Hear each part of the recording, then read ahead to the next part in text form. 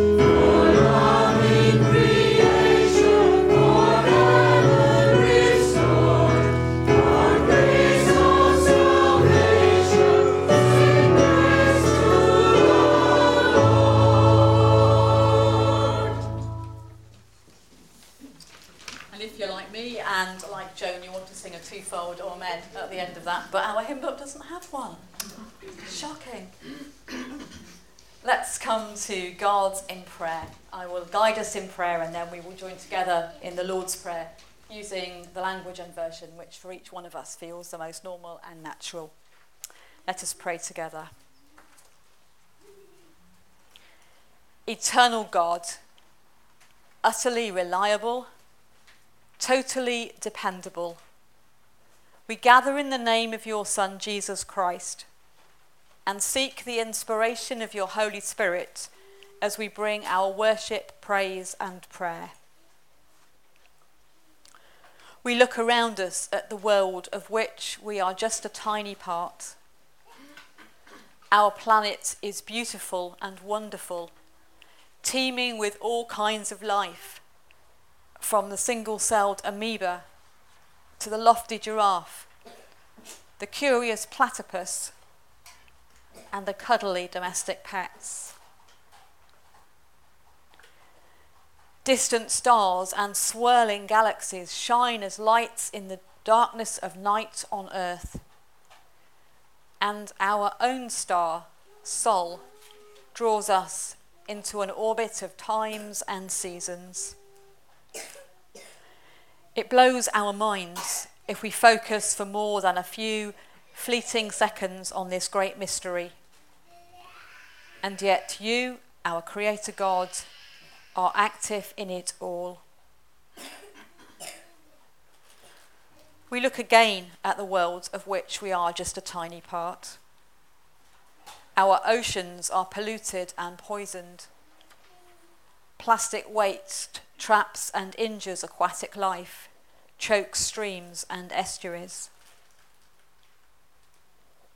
Natural disasters, sometimes triggered or exacerbated by human greed or carelessness, threaten and destroy habitats and livelihoods. It challenges our comfort if we focus for more than a few fleeting seconds on this tragic reality. Yet you, our Redeemer God, are there within it all.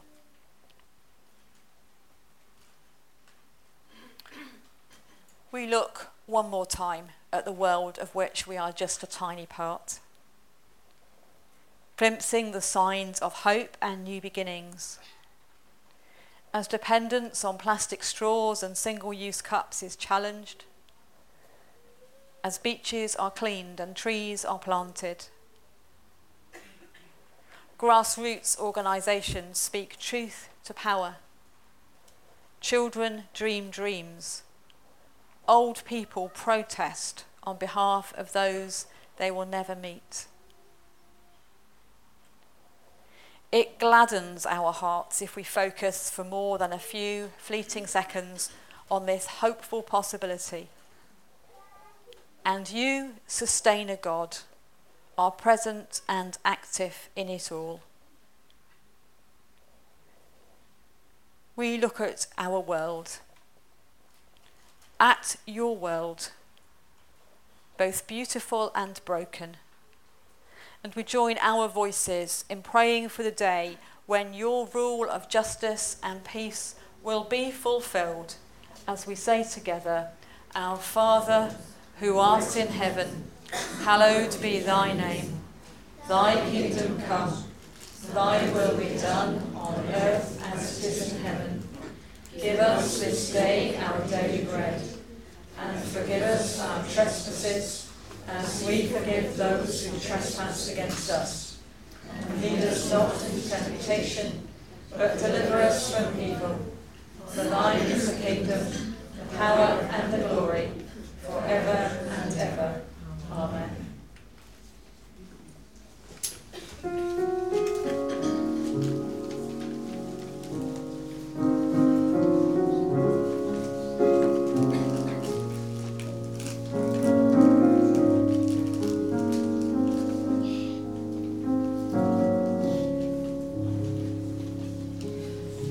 Do not be afraid.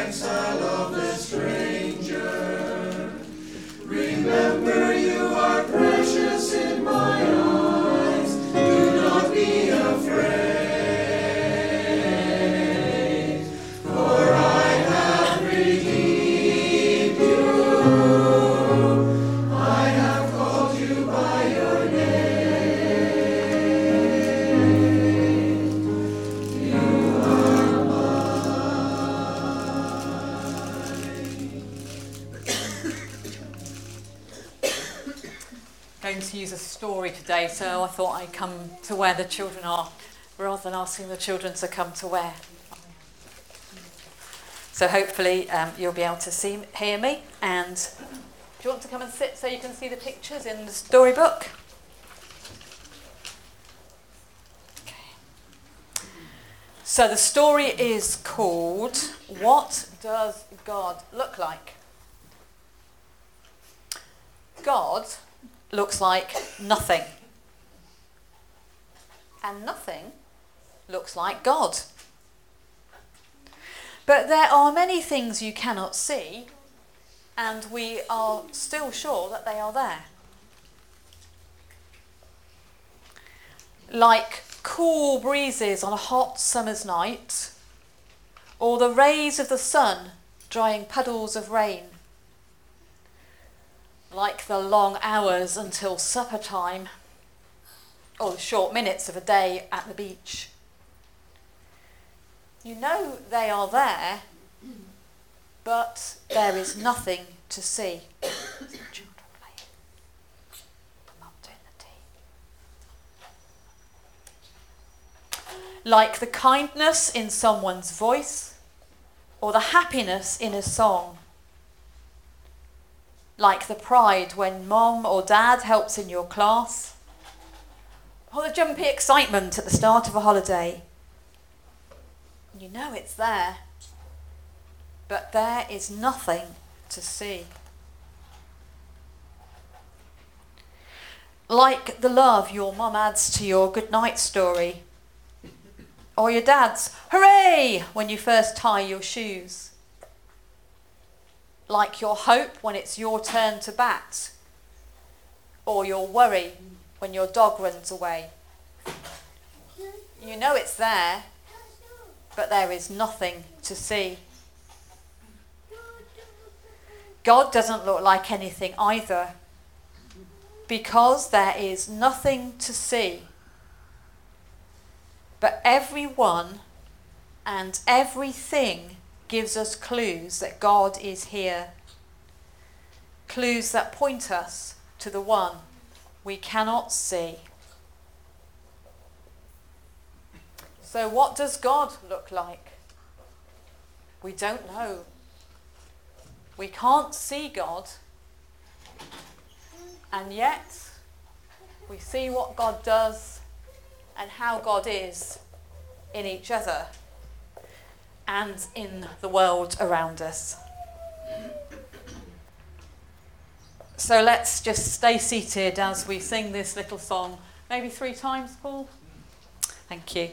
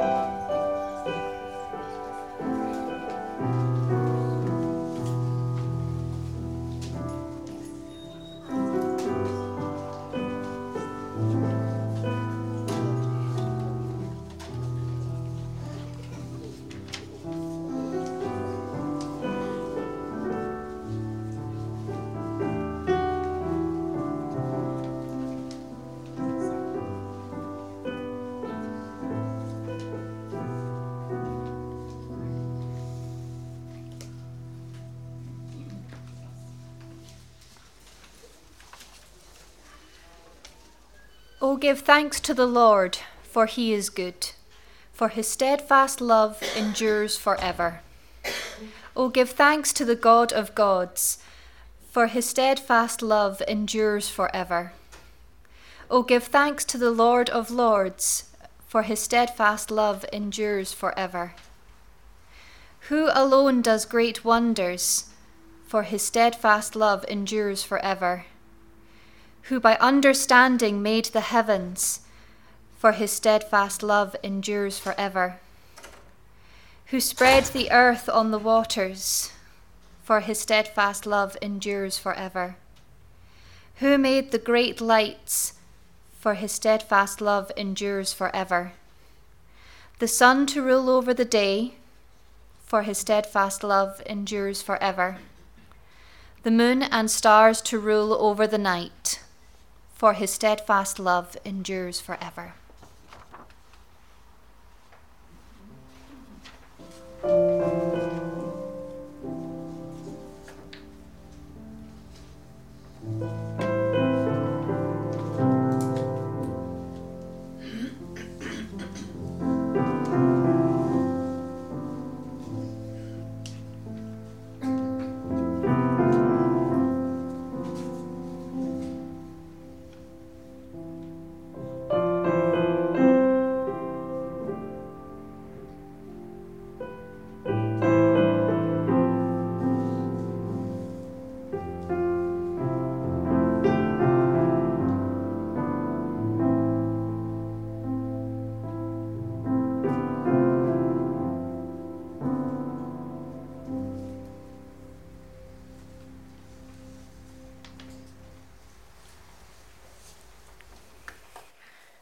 I wonder if any of you have ever heard this definition of a university lecture.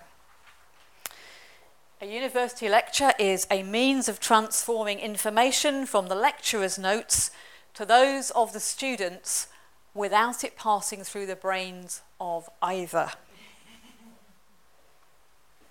Well, that's what they used to say when I was a student. Maybe things have changed.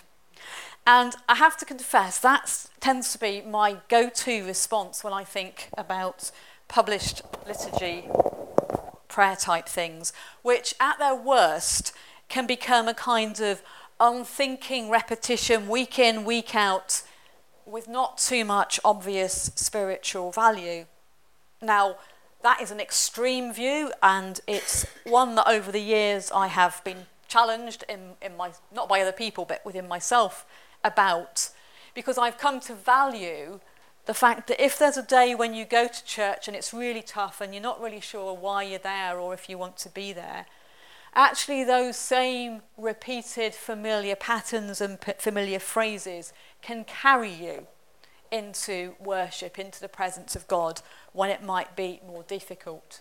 So at the best, these ritualized, repeated responses can almost become like our breathing, something we do without thinking about it, but which is vital to our health and well-being.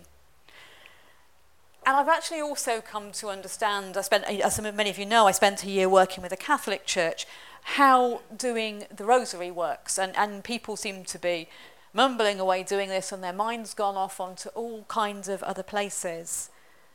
But that doesn't mean it's invalid, because actually what they're doing is there's a connection between where their mind's going and what they're doing, and the praying and the thinking and the mind wandering somehow can become as one.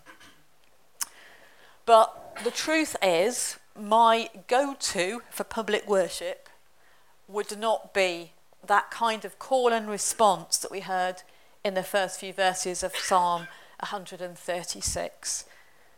It's what is a kind of liturgical form where there's a cantor, a person who speaks or sings a line and the whole congregation respond. And we heard that very clearly in what Katrina read for us. According to one of the commentators that I looked at this week, Psalm 136 is what is known as an imperatival antiphonal hymn. Okay, so now you're as wise as I am. Imperatival antiphonal hymn. What on earth does that mean? Well, it's imperatival because it's written in the imperative, the do, the command, the voice of command. Do this, sings the cantor. And then the people respond, which is what antiphon means, because God is so good. So it's a call and a response. Do this because God has done that. Do this because God has done that. And so on it goes. This particular psalm is sometimes called the Great Hallel. Those who have got good memories, a couple of weeks back, we thought about the Hallel psalms, the psalms that are sung at the festivals of Israel.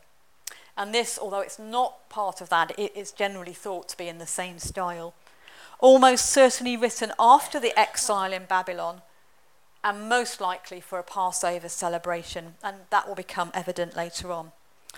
And it begins with a call to praise God's loyal love, and then moves in through three distinct areas of gratitude for that past experience before ending with praise and thanksgiving. We're going to hear this morning some sections from the psalm, not all of it, and we're going to intersperse that with some music and some reflection as we think what it is that we mean when we say God's love endures forever. So let's begin at the beginning. A very good place to start, as the Sound of Music would tell us. The psalm opens up with a command: give thanks to the Lord, for he is good. And the people reply, his love endures forever. And they repeat this twice: give thanks to the God of gods, give thanks to the Lord of lords. They are quite clear to whom they are singing. And then we move on into a celebration of God's love revealed in the natural world.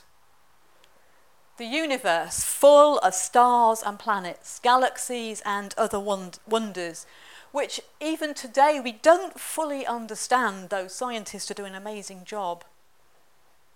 And yet, you know what? It's stable, it's dependable. The stars don't suddenly rearrange themselves overnight. If we look at the night sky, it tends to be the same. The earth, the dry land where the humans live, the rivers and the oceans teeming with life, the times and the seasons, they just continue to be pretty much dependable, even despite everything that humans have done that can mess with that. We get the spring, then the summer, then the autumn, and then the winter. And of course there are changes due to global warming and other things.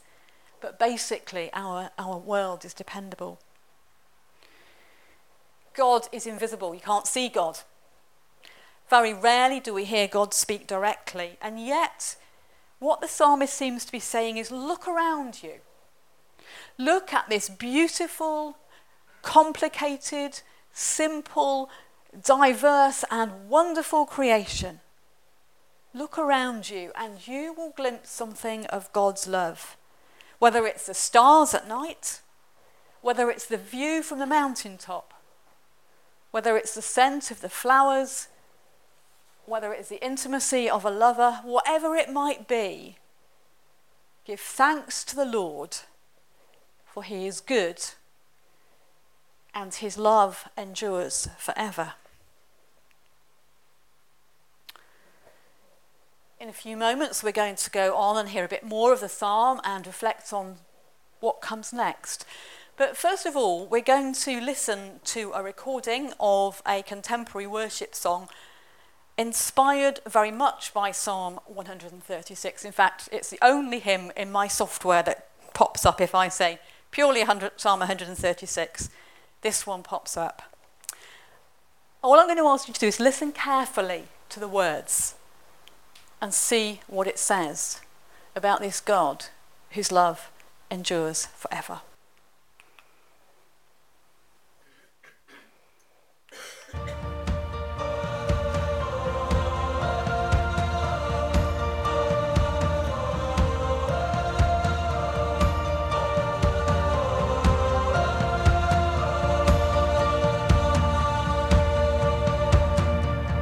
Thanks to the Lord, our God and King. His love endures forever. For he is good, he is above all things. His love endures forever. Sing praise.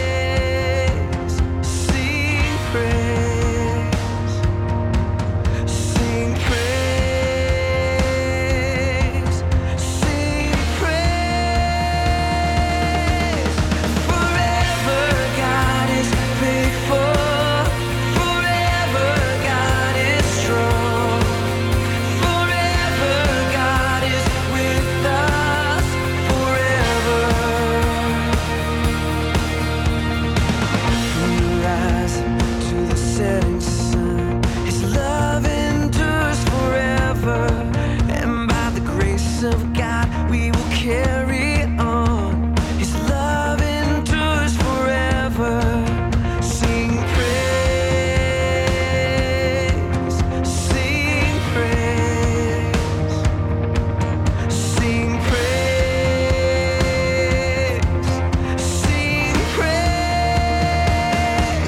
Yeah, forever God is faithful. Forever God is strong. Forever God is with us. Forever, forever, forever God is faithful. Forever God is strong. Forever God is with us. Forever.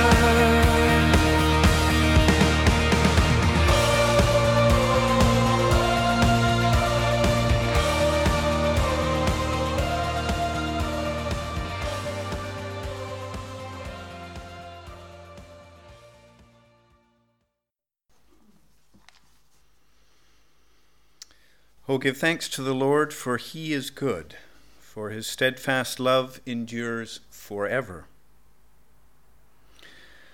Oh, give thanks to him who smote the firstborn of Egypt, for his steadfast love endures forever, and brought Israel out from among them, for his steadfast love endures forever, with a strong hand and an outstretched arm, for his steadfast love endures forever. To him who divided the Red Sea in sunder, for his steadfast love endures forever, and made Israel pass through the midst of it, for his steadfast love endures forever, but overthrew Pharaoh and his host in the Red Sea, for his steadfast love endures forever. To him who led his people through the wilderness, for his steadfast love endures forever.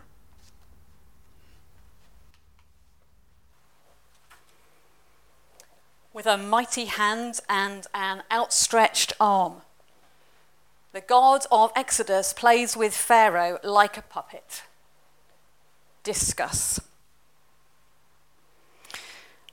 I never actually wrote that essay, but it was one of the options for a first-year assignment on the Hebrew Bible, or the Old Testament. I chose instead to write something about the prophet Jeremiah. But from the moment I read the title of that essay, it imprinted itself on my mind. I remember this 20 years later. What kind of God is it that we see in the scriptures? And what do we do with that? In the worship song we just heard by Chris Tomlin, which actually passes an awful lot of my tests for being okay in its language, we get the phrase, with a mighty hand and an outstretched arm, God's love endures forever. It's been lifted out of the context of the psalm and plonked into a Christian song. And I have to admit that whenever I'm at an event where this song is sung, I end up feeling decidedly uncomfortable.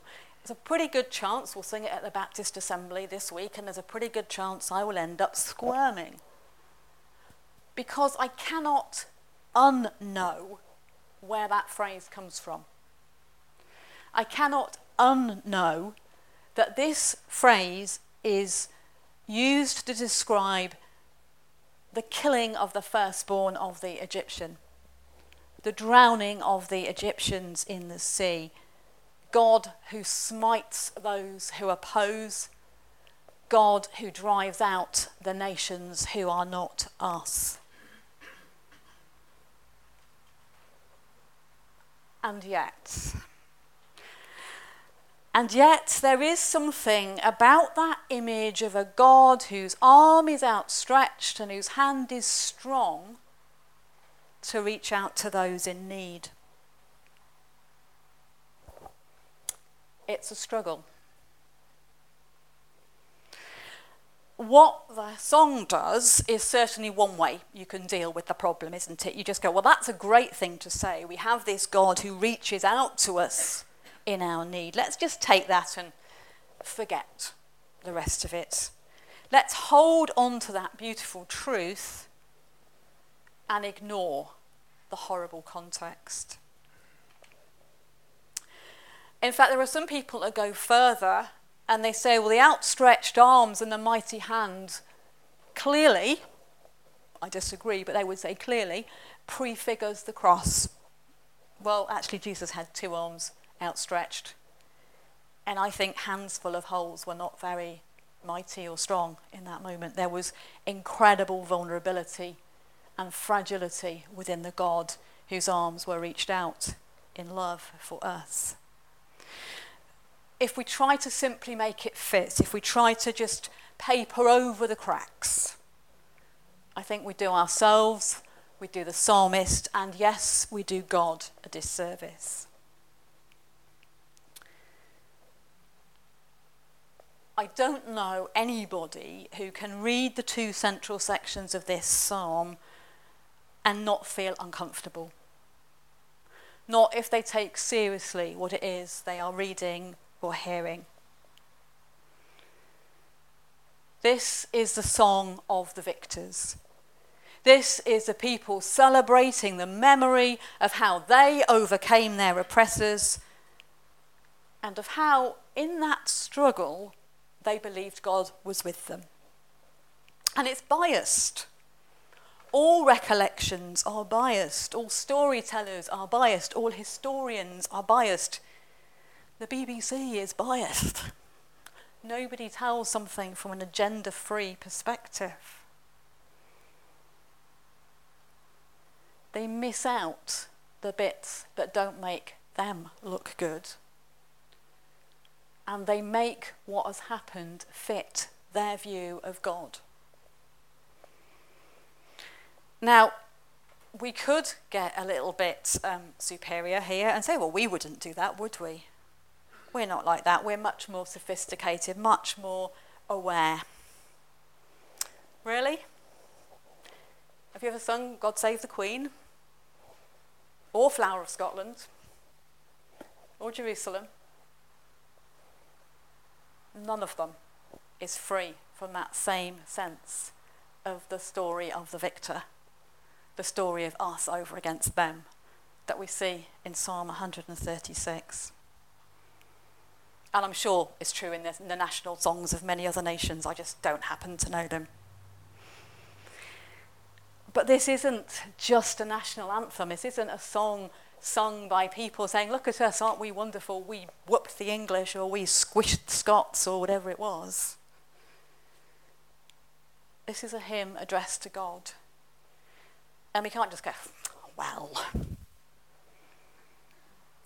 But it might make us think, what is it that we should or shouldn't sing or say in worship to God, whether private or public? Many, many years ago, when I was leaving college and was having a really difficult time finding a church that was prepared to take on a minister who talked about these kind of things, I suspect, one of my minister friends said to me, just make like the psalmist. And I knew what he meant.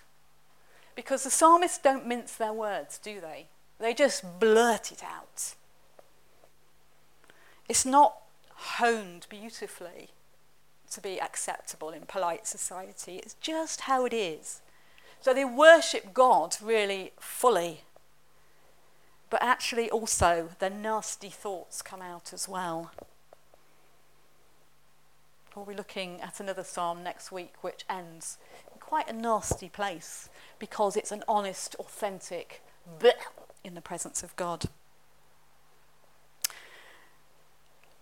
Those who like poetry, and I do, will know that this is a medium that actually allows the writer to express with strong emotions and powerful images. It doesn't seek simply to be a statement of the facts. And the Psalms are, in fact, kind of poetry. And whilst I do think there is a difference between what I can say to God in the privacy of my own bedroom or my own sitting room and what I sing in public on a Sunday, what's suitable, what the Psalms like this one do is actually make me realise that I can be a terrible hypocrite. I can come to church on a Sunday and I can sing nice, benign, happy, worshipy songs and make God all kind of nicey. And actually in my head, I'm not in such a great place. I might be angry, I might be sad, I might be fed up, I might be thinking nasty thoughts. I could be doing that now if I could multi-think, but I can't. But I do wonder if partly the reason this psalm disturbs me, anyway, and perhaps other people, is because there's a truth there about ourselves that's not always so nice to hear. I stand here being nice minister person on the Sunday. But what's really going on in my heart? What's really going on in all of our hearts? So this psalm has a context. It's a Passover hymn, hence the reflection on that story. It has a genre, a style, it's poetry. It invites us to look into ourselves and to recognise that we do have thoughts that perhaps are not quite so lovely. But it's also a hymn in which the singers keep saying the same thing over and over again. God's love endures forever. And that truth goes beyond the context or how we're feeling or what's going on for us. It continues to be true beyond time or place. It was true for the ancient Israelites. It's true for the people in the time of Jesus. It is true for us, and it will be true for those who come after us. To look around at the natural world and grasp its beauty reminds us of God's faithful love. And if we were to tell the stories of our own past and how God was present within them, not that we triumphed, not that we beat our enemies, but actually that God was there with us in the struggle, that God was there with us as we worked out how to get through. If we can sing of a God who is faithful in all of that, then it stirs within us a hope of a God who might be faithful to us in the future. And actually, do you know what? This psalm is surprisingly Trinitarian in the message. Give thanks to the Creator God who is good and whose love is everlasting. Give thanks to the Redeemer God who rescues those who are oppressed and whose love is everlasting. Give thanks to the Sustainer God who is with us in the here and now and whose love is everlasting. Let's hear now the closing words of the psalm.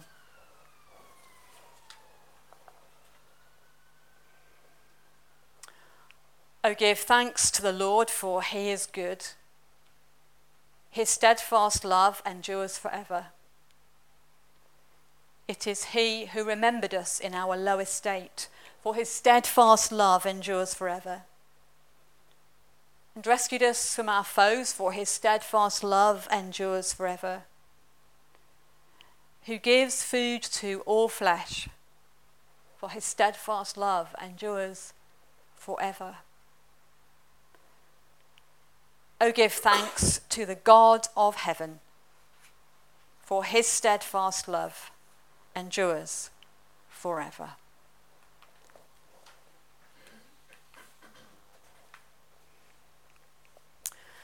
And so we're going to sing again, and I have to confess that I have made a non-legal change to this hymn.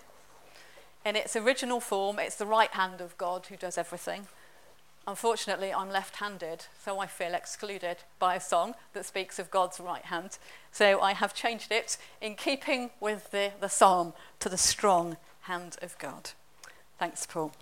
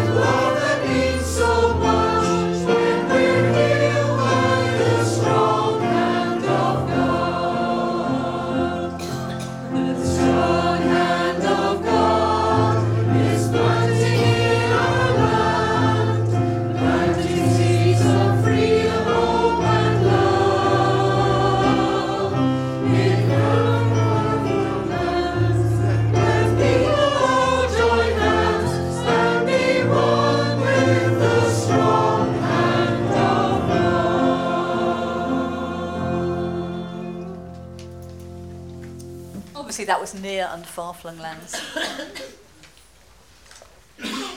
Let's come to God now with our prayers for that world of which we are a part. Let's pray together.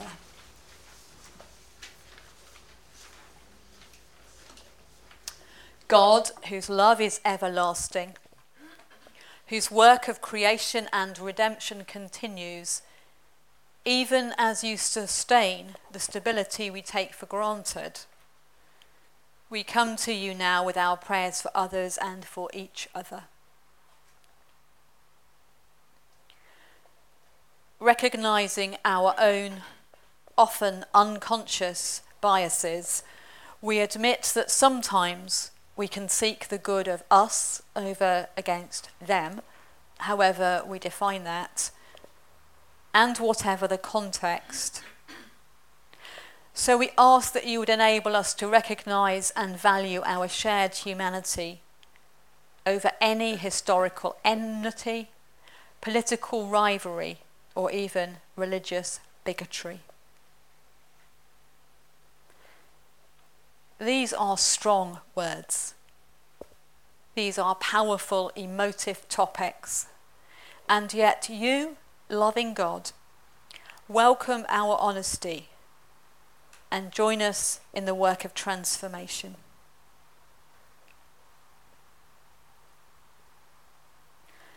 as events on the world stage continue to disturb our thoughts, and as powerful political leaders of all parties and all ideologies exercise immense power, we pray that wisdom and compassion, honesty and integrity might transform despair to hope for the most vulnerable and the most disempowered people groups and nations.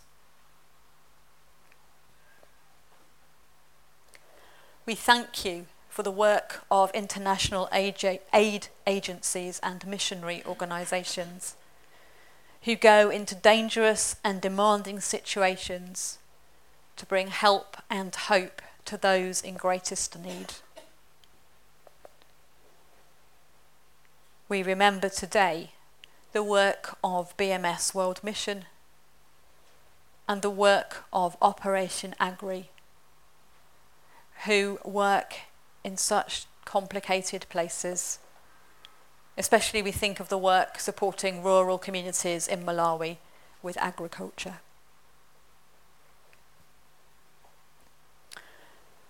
Closer to home, we thank you for our Union of Baptist Churches here in Scotland.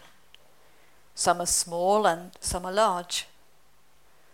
Some are quite trendy and others are very traditional.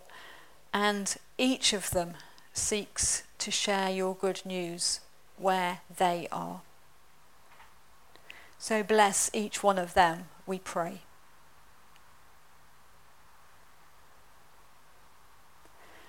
Closer still, as your people gathered here, we pray for those named in our prayer diary for this week. These are all people who are quiet and unassuming, and whose gentle presence and loyal service is a blessing to us all. So we pray for Alan, who shares his musical talents in the choir, organises the distribution of the church flowers, and offers lifts to others in need. We pray for Edith and Tom and their wider family,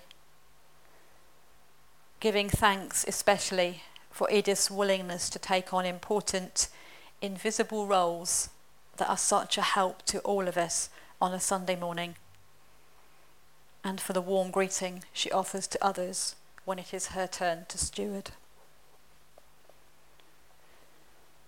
We pray for Beth as she studies hard at university and takes up an important role in our Sunday school, that she will continue to blossom and flourish as the young woman God has made her to be.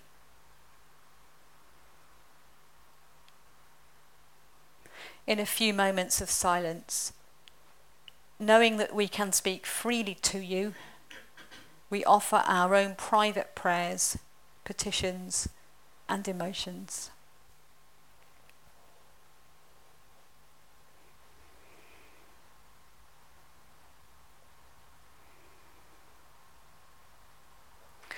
Lastly, we pray for ourselves, that we would be aware of your steadfast love for us day by day, assured of your presence with us in the challenges we must face, and encouraged by the truth that your love is never ending. We make these prayers in the name of Christ. Amen.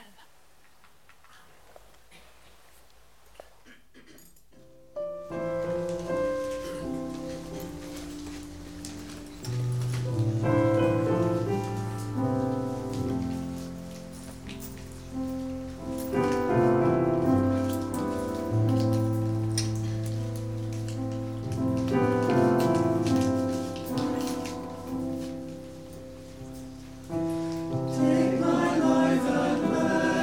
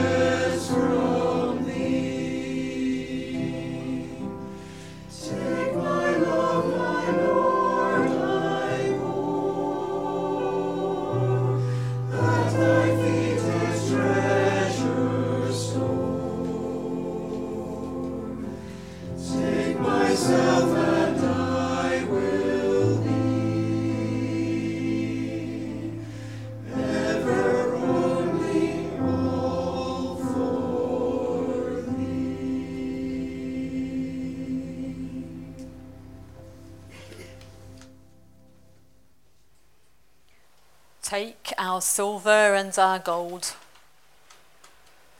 We don't say, Lord, any more, not a mite would we withhold, but we do say, all by thee to be controlled.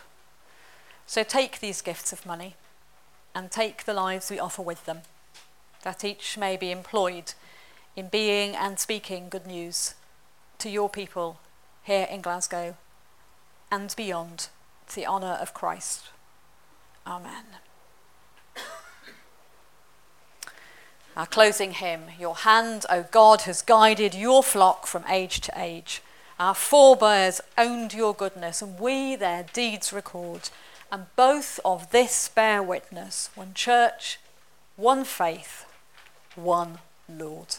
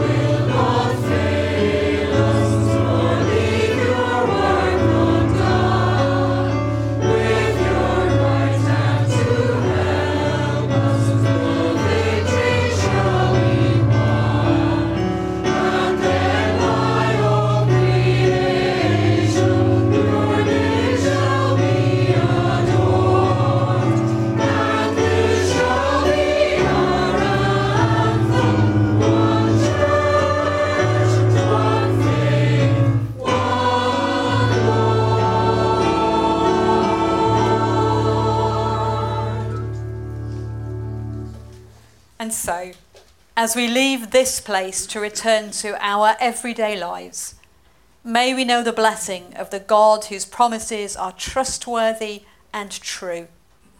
And may our lives show forth the everlasting love God has for all creation, today and every day.